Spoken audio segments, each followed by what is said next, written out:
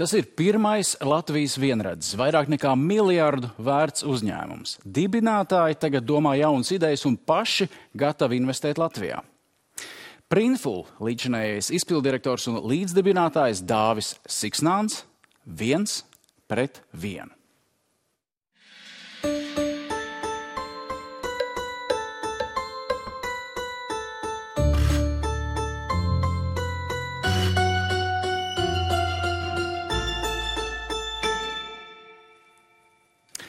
Sveicināti!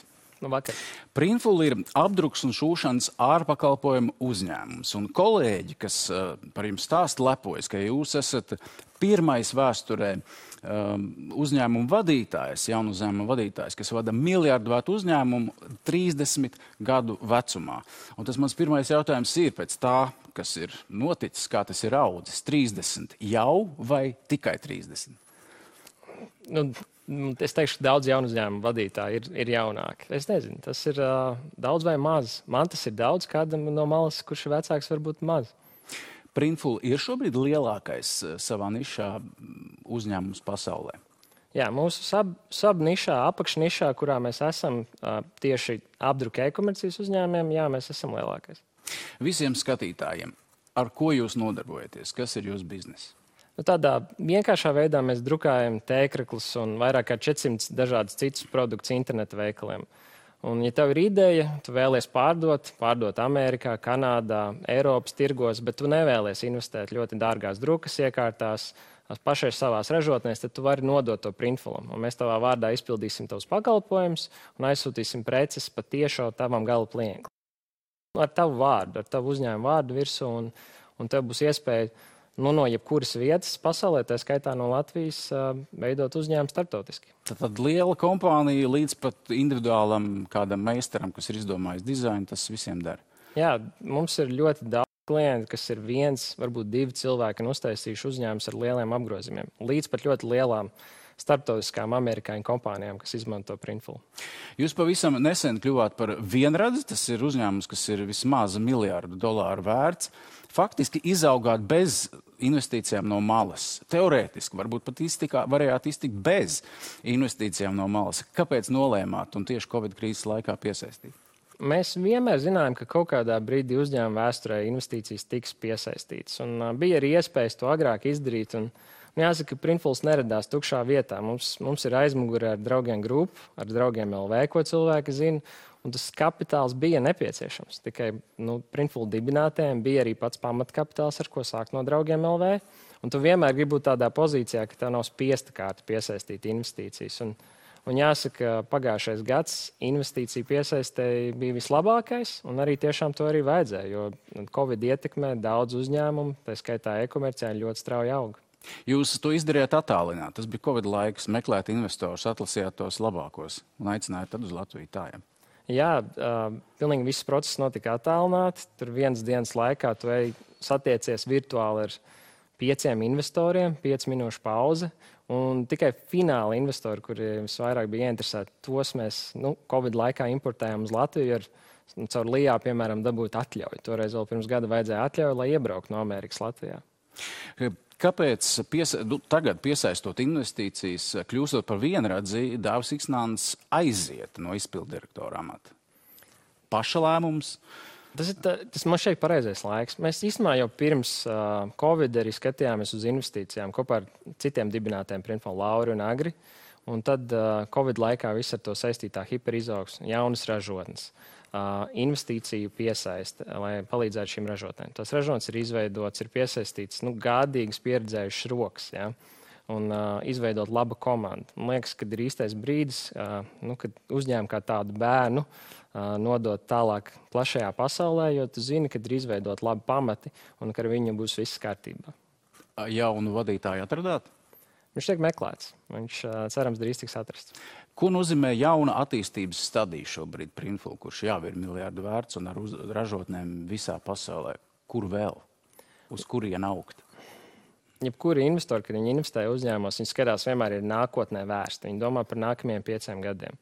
Un šobrīd, tajā stadijā, kur Printfuls ir ļoti liela strauja izaugsme bijusi ar maziem vidējiem klientiem, Un es teiktu, ka nākamo gadu attīstība lielā mērā saistīta ar lieliem klientiem. Un tie lielie klienti, mūsu nozarē tās ir ļoti liels, milzīgas amerikāņu kompānijas. Filmu studijas, mūzikas kompānijas un šādi uzņēmumi, kuriem ir liels arhīvs ar materiāliem, ko viņi var drukāt un pārdot saviem faniem.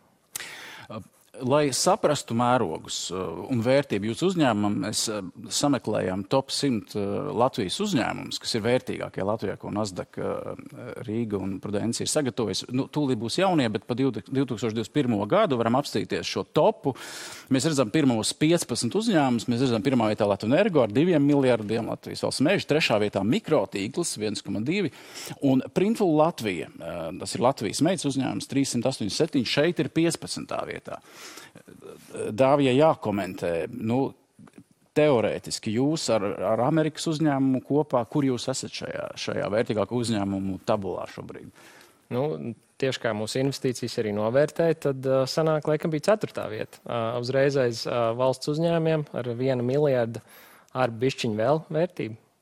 Tas nozīmē, Mikrotīkls ir 1,4? Jā, 1,2. 1,2, un jūs esat 1,2. Jā, Mikrotīkls interesantā aspektā, viņiem nav bijuši investīcijas, bet viņu vērtība noteikti ir arī objektīva.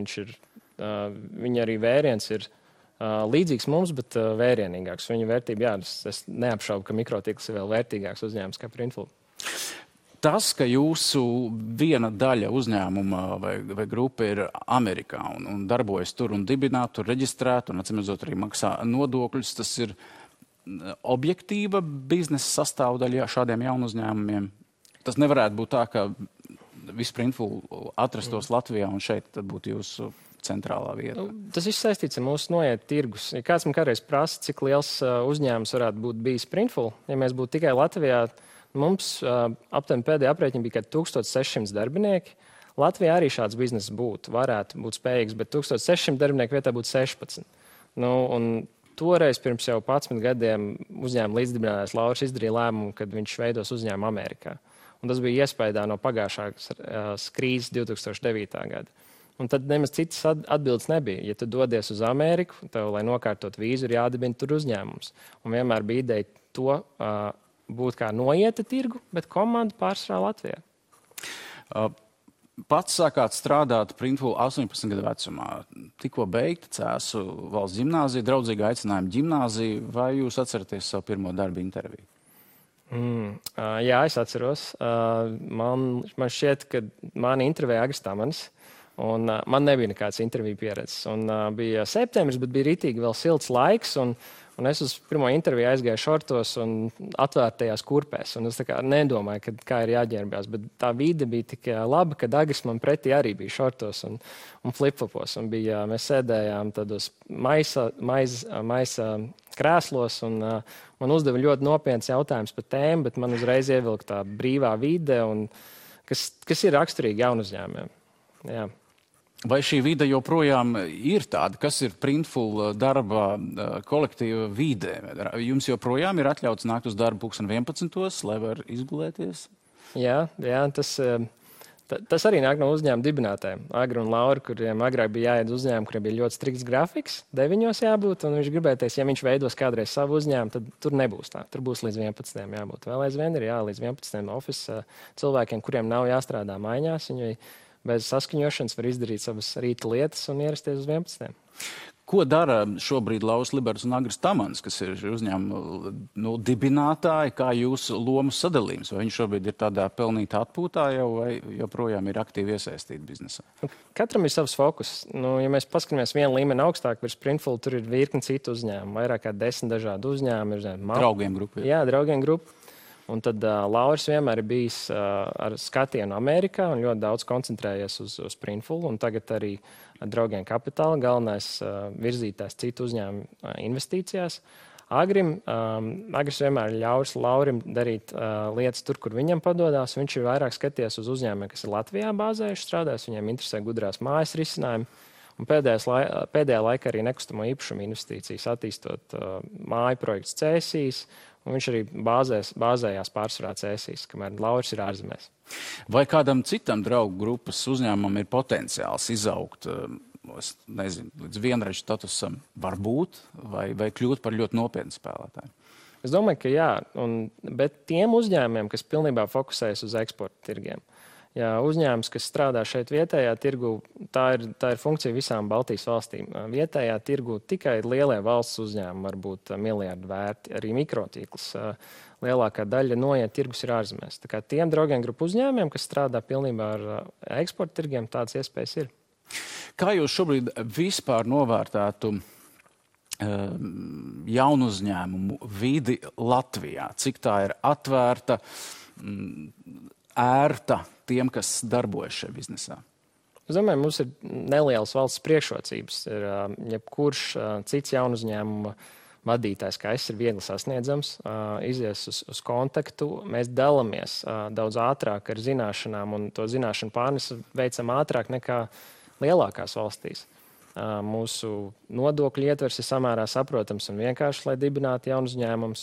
Atbalsta mehānismi ir normālā līmenī. Ir, protams, lietas, kur attīstīt un izaugt, piemēram, tās pašas investīciju vidi, kur arī mēs nākam un mēģinam mūsu artavu piedot.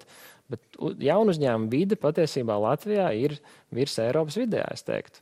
Jo burtiski pirms 2 nedēļām vai 3 jau biju Itālijā, un Itālija kā krietni attīstītāka valsts vēsturiski, viņa jaunu uzņēmumu vidi ir, viņi aicināja latviešus, lai pie viņiem uzorganizē jaunu uzņēmumu konferenci, jo viņi ir iedvesmoti no tās attīstības, kas Latvijā ir bijusi pēdējos gados. Mēs varam apskatīties datus par riska kapitāla investīcijām Eiropas valstīs uz vienu iedzīvotāju, kādas tās ir.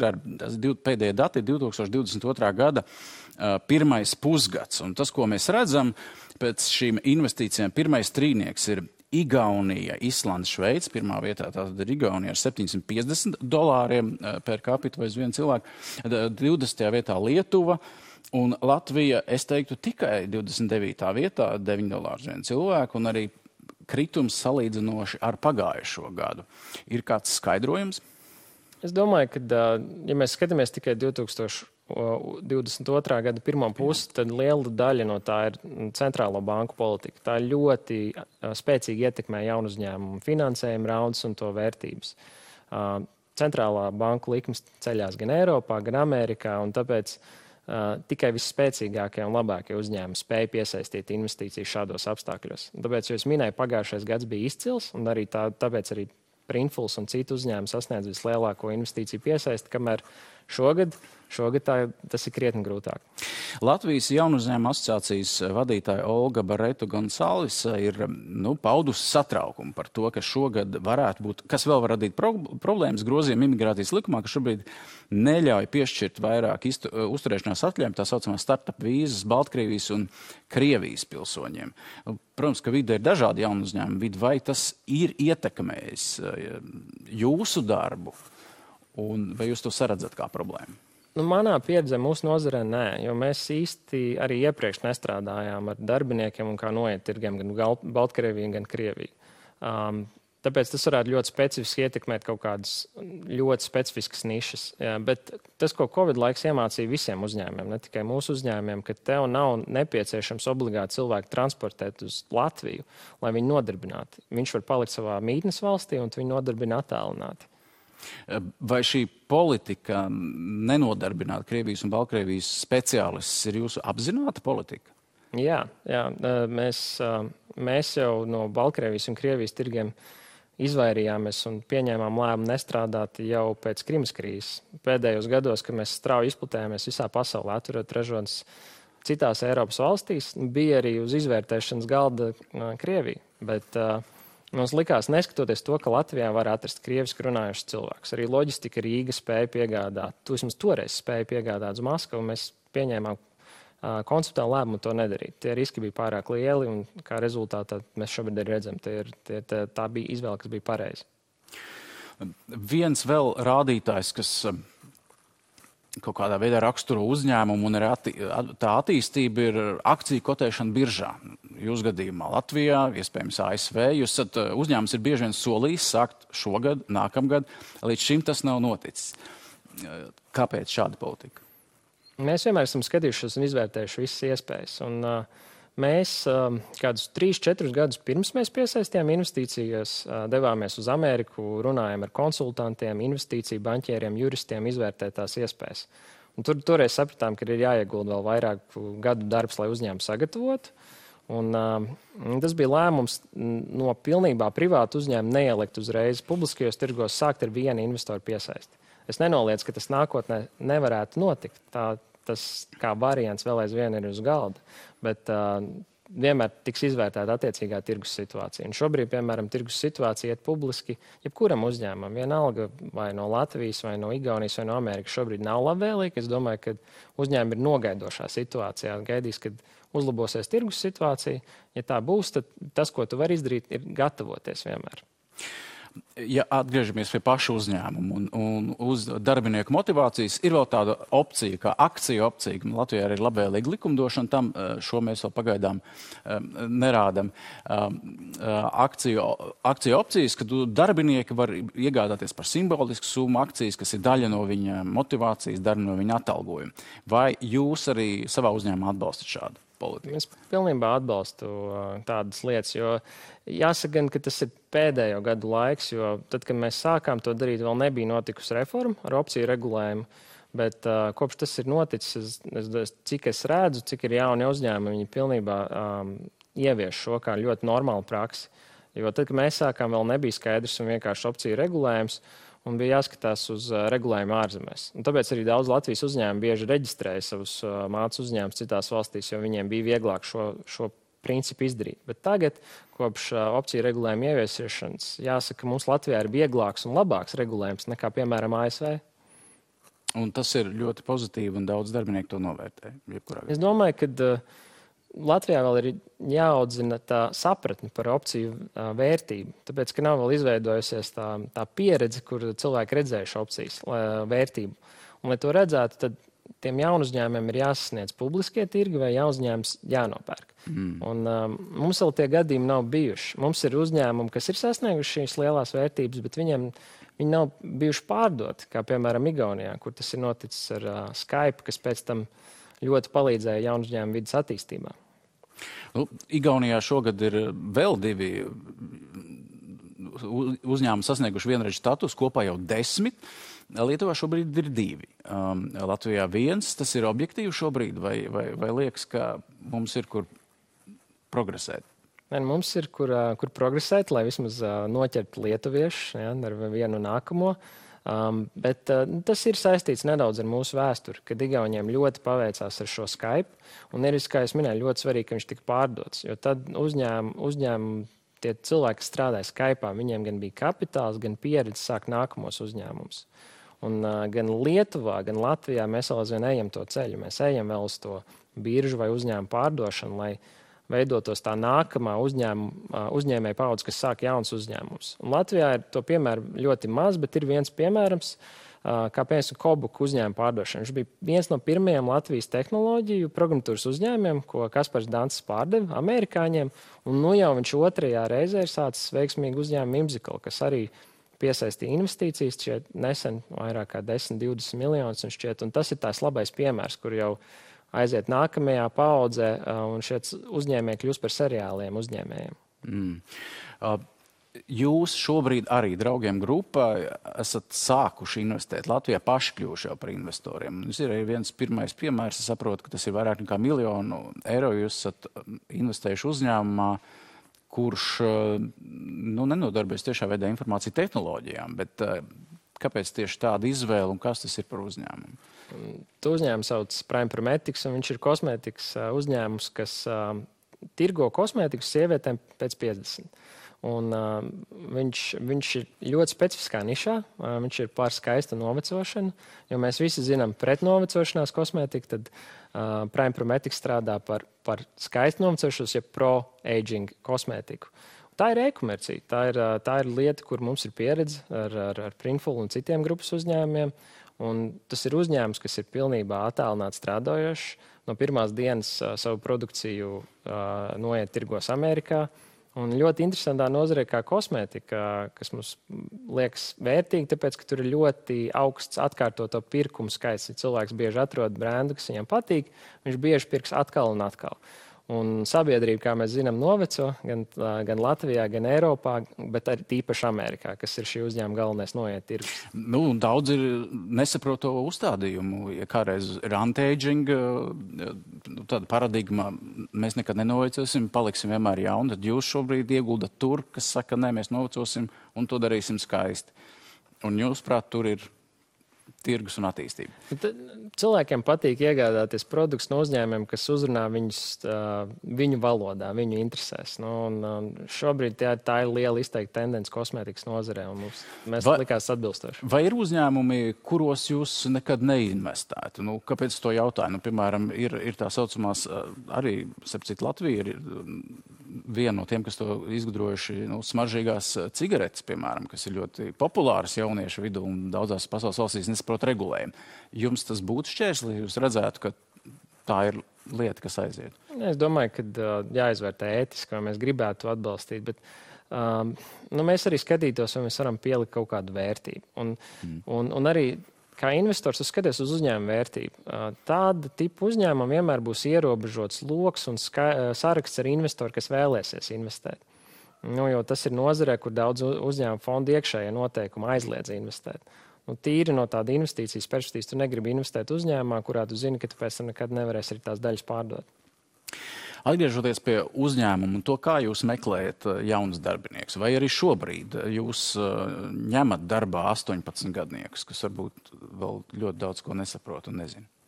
Jā, es domāju, ka tā ne visās pozīcijās, bet es domāju, ka tā ir bijusi viena no mūsu iezīmēm, ka mēs dodam iespējas jauniem cilvēkiem, bet viņiem ir jābūt ar vēl mācīties. Kad viņi jau arī 18 gados lasa grāmatas, varbūt lasa arī kādus bloga ierakstus, klausās podkāstus un tiešām vēl mācīties. Un īstenībā šajā kosmētikas uzņēmumā mēs esam tieši tādā pozīcijā. Mēs šobrīd ņemsim cilvēkus ar mazu vai limitētu iepriekšēju pieredzi un esam gatavi viņos ieguldīt, viņus apmācīt. Un es un arī citi Printful un citu grupas uzņēmumu darbinieki ir piemērs, kur no uzņēmuma iekšienes ir izauguši ļoti veiksmīgi vadītāji. Latvijā trūkst kvalificētu speciālistu informāciju tehnoloģijās, jaunu, vecāku. Jā, vēl aizvien trūkst, bet tā situācija palikusi labāka, es teiktu, tāpēc, ka cilvēki ir redzējuši, cik labs ir darbs vidēji jaunu uzņēmumos un IT nozarē. Es domāju, ka aizvien vairāk es dzirdu vecākus saviem bērniem iesakam paskatīties, vai programmēšana nav vieta, ko varētu studēt, mācīties. Mēs paši esam iesaistījušies, atbalstot mācības programmēšanā skolā. Bet tā kā tehniskās zināšanas ir labas, ir palicis labāk. Tas, kas varbūt trūkst, nevienmēr ir augstākā līmeņa vadītāji, kuriem ir šī pieredze, mērogot uzņēmumu ļoti lielos apmēros. Tad būtu jāmeklē. Jūs esat izņēmums. Jūs sākāt kā uzņēmumā un kāpāt uz augšu. Jā, bet mums arī pagāja 8 gadi to sasniegt. Un ja ir kāds uzņēmums, kuram ir vēlme vēl ātrāk to izdarīt, tad viens no veidiem, kā to laiku var saīsināt, ir ņemt cilvēks ar pieredzi. Jā, un tad no mūsu uzņēmuma grupas pieredzes ir mūsu labākie cilvēki ļoti pieprasīti tirgu, jo viņi nāk ar šo pieredzi bagāžu un ir gatavi palīdzēt kādam arī citam uzņēmumam. Šobrīd ir tāds populārs izteiciens veidot valdību, ka jānāk arī valsts pārvaldē cilvēkiem, kas saprot, kas ir krīzes menedžments un uzņēmējiem, kas spēja rast ātrus risinājumus. Ja jums būtu, izvērtējot līdzinējo darbību, jānosauc varbūt kāds konkrēts piemērs, kāds krīzes gadījums, kur varbūt tā situācija bija viss, liekas, ļoti kritiska, bet jūs to atrisinājāt. Jā, mums, es domāju, ka mēs bieži reaģējam uz valdības lēmumiem. Tā skaitā. Jā, ja mums bija krīzes, arī mums bija krīzes sanāksmes, tāpat kā valdībai bija, kur mūsu tiesiskajiem departamentiem bija jāapstāsta iepriekšējās dienas valdības lēmumu, jāmēģina skaidrot un pielietot mūsu uzņēmumu ikdienā par to, vai mēs varam nākt uz biroju vai nevaram, kā mēs strādājam. Tas ir par Covid pandēmijas laiku. Jā, Covid pandēmijas laiku. Bet tas piemērs jau ir droši vien, ka tāpat kā valdības darbā. Tu sēdi tajā telpā, līdz tu pieņem lēmumu, un ir ļoti svarīgi, ka tev ir izveidēta, saliedēta komanda jau pirms tam. Es domāju, ka mums bija ļoti labā pozīcija. Tas, ka es ar tiem cilvēkiem, kas strādāja Printful komandā, bija strādājis jau ļoti daudz gadus iepriekš. Un tad nebija komandas saliedētības problēmas, lai arī krīzes apstākļos mēs varētu darboties efektīvi un ātri. Daudz presē arī bija runāts par jūsu saķeršanos vai konfliktu ar ļoti līdzīgu uzņēmumu, kas ir Latvijas uzņēmums Printify, kur arī darbojas ar līdzīgu biznesu. Detaļās viņš atšķirās un nopietni atšķiras, bet arī būtībā apdrukas uzņēmums, un jūs iesūdzējāt viņus tiesā par to, ka viņi ir programmatūras kodu paņēmuši bez atsauces.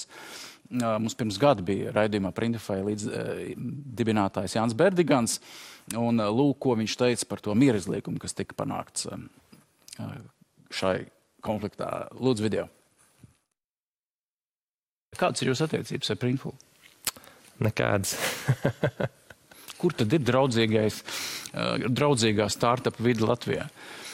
Ar visiem pārējiem mēs esam lielos draugos. Tiesāšanās process ir šausmīgi dārgs. Mēs 100,000 varbūt klausītājiem izstāsta, ka daudz, bet mēs pa juristiem samaksājam 300,000. Es domāju, otra puse samaksāja vēl krietni vairāk pa saviem pusēm. Tur tas mērķis bija ļoti skaidrs. Tur viņi bija ieguldījuši gana daudz pūļu, lai to lietu saliktu, to keisu varētu salikt kopā. Un tiesāšanās procesā gan ātri parādījās, kad katrai pusē būtu jāmaksā par saviem juristu izdevumiem. Un, ja tas tā nebūtu noticis, nešaubos, ka viņi gribētu turpināt tiesāties, jo tā mūsu puses aplēs bija, mūsu jurista aplēs bija, ka ja mēs iesim cauri visam procesam, mums būs par savu apmēram 2 miljoni tikai saviem juristiem jāsamaksā par viņu pakalpojumiem. Lūk, mierizlīgums, kad beidzās ar 100,000, viņi samaksā jums. Bet kāda ir jūsu mācība no visas šīs tiesāšanās un vai bija vērts? Tas bija tāds principiāls jautājums par autortiesībām. Un es domāju, tas ir atrisināts, nolikts vēsturē, un droši vien, ka Jānis un es arī priecīgs, ka mēs esam izvairījušies no vairāk miljonu juristu izdevumiem.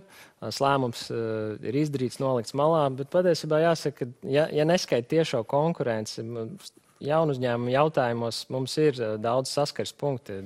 Pats es esmu šobrīd iesaistījies vienā biznesa eņģeļu sindikātā, kur ir vairāk Printify pārstāvji. Tā skaitā Printful pārstāvji un es. Tā kā mums noteikti ir saskars punkti, kur mēs varam strādāt kopā. Un viens tie ir jaunu uzņēmumu jautājumi. Un jūs arī strādājat. Tad faktiski tas tiešām ir palicis vēsturē. Jā, mums šķiet vēl vainu tajā laikā, kad mums bija tiesa vai nebija, mums bija pat viena arī domnīca, kur mēs dalījāmies ar ieteikumiem šķiet kaut kādām ministrijas pārstāvim, ka arī tieši mums šķiet opciju kontekstā vai tam līdzīgi. Pāris jautājumi par to, kāda vēl ir biznesa vai vide pašā Printful, un arī taiskaitā, kāds ir vēstījums, ko jūs dodat sabiedrībai. Un šogad jūs arī ierakstījāt sociālos tīklus, izplatījāt tādu ziņojumu vai vēstījumu dažādības mēnešu laikā. Un lūk video.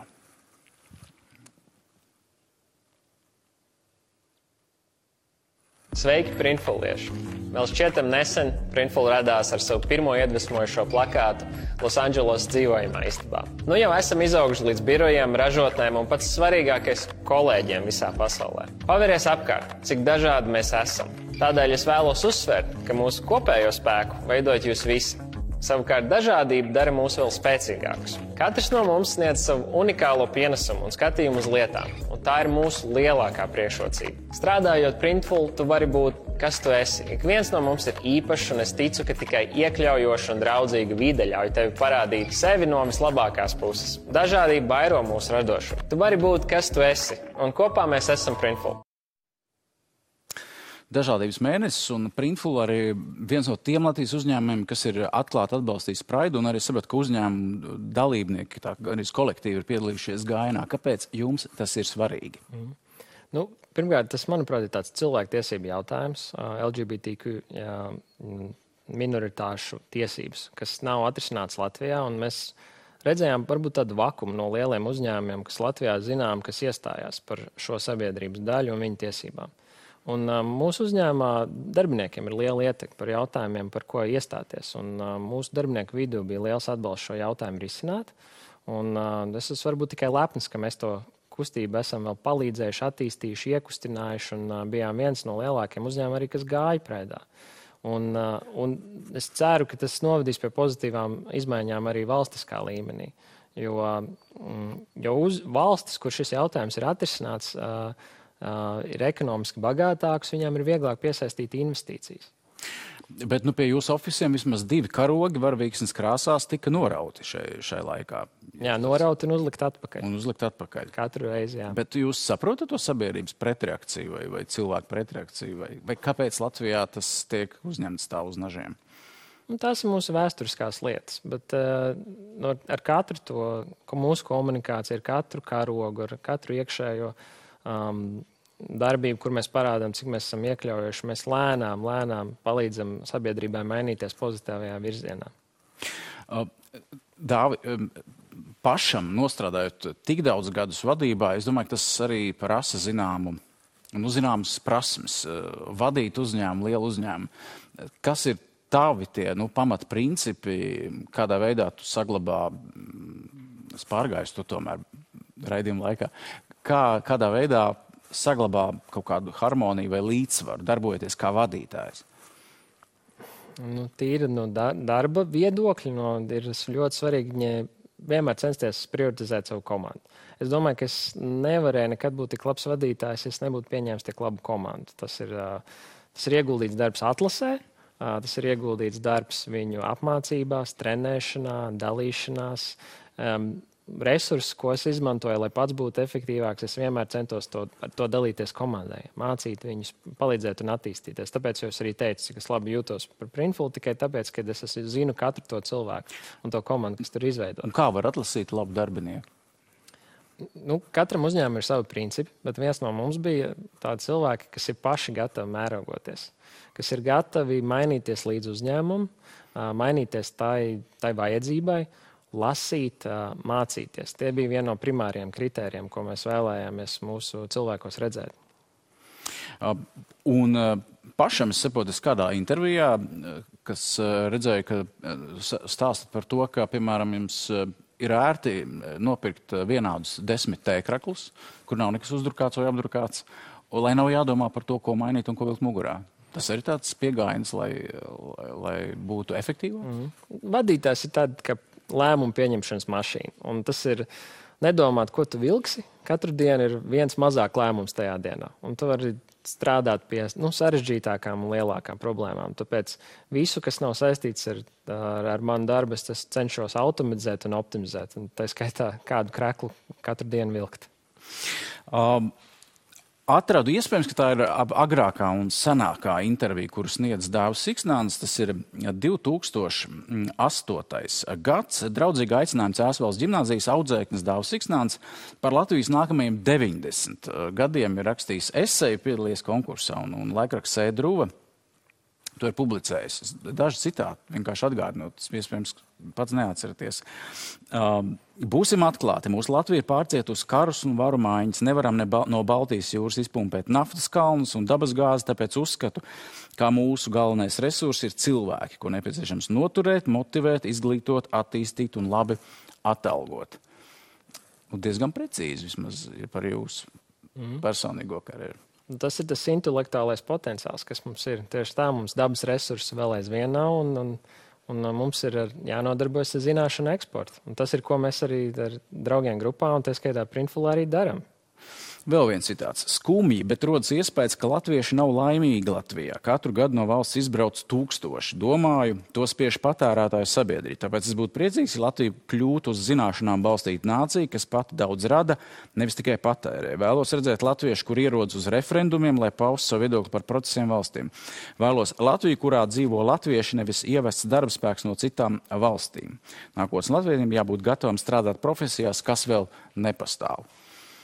Ir ko piebilst tam, kas ir teikts 2008. gadā? Jā, man ir par to, ka par cilvēkiem, kas strādā Latvijā, es teiktu, ka man ir liels prieks, ka arī Covid laikā daudz cilvēkus un arī mūsu uzņēmumu izdevās atgriezt uz Latviju. Jo daudz jauniešu, varbūt, kas toreiz aizbrauc meklē labas, interesantas darbvietas. Un es ceru, ka Printfuls bija viena no tām labām, interesantām darbvietas, ko izdevās atgriezt. Bet varbūt viena nianses, ko es atjaunot, ir tas, ka es domāju, ka mums ir vajadzīgi arī ne tikai latvieši, kas var atbraukt šeit un Latvijai un palīdzēt mūsu ekonomikai un biznesiem attīstīties.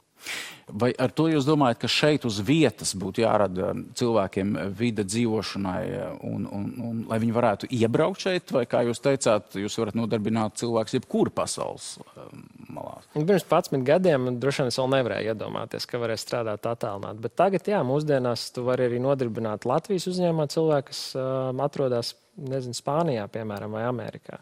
Bet, jā, tas ir, valstīm būs jācīnās par jauniem darbiniekiem viņu uzņēmumos, jo šobrīd modernie cilvēki un uzņēmumi valstis pielāgo maina kā servisus un uzņēmumus. Es to redzēju arī mūsu klientu vidū, kad cilvēki izvēlējās tādu kā no saraksta, kurā valstī dibināt uzņēmumu. Piemēram, Igaunija, Latvija tur bieži parādījās dēļ mūsu labvēlīgās nodokļu politikas.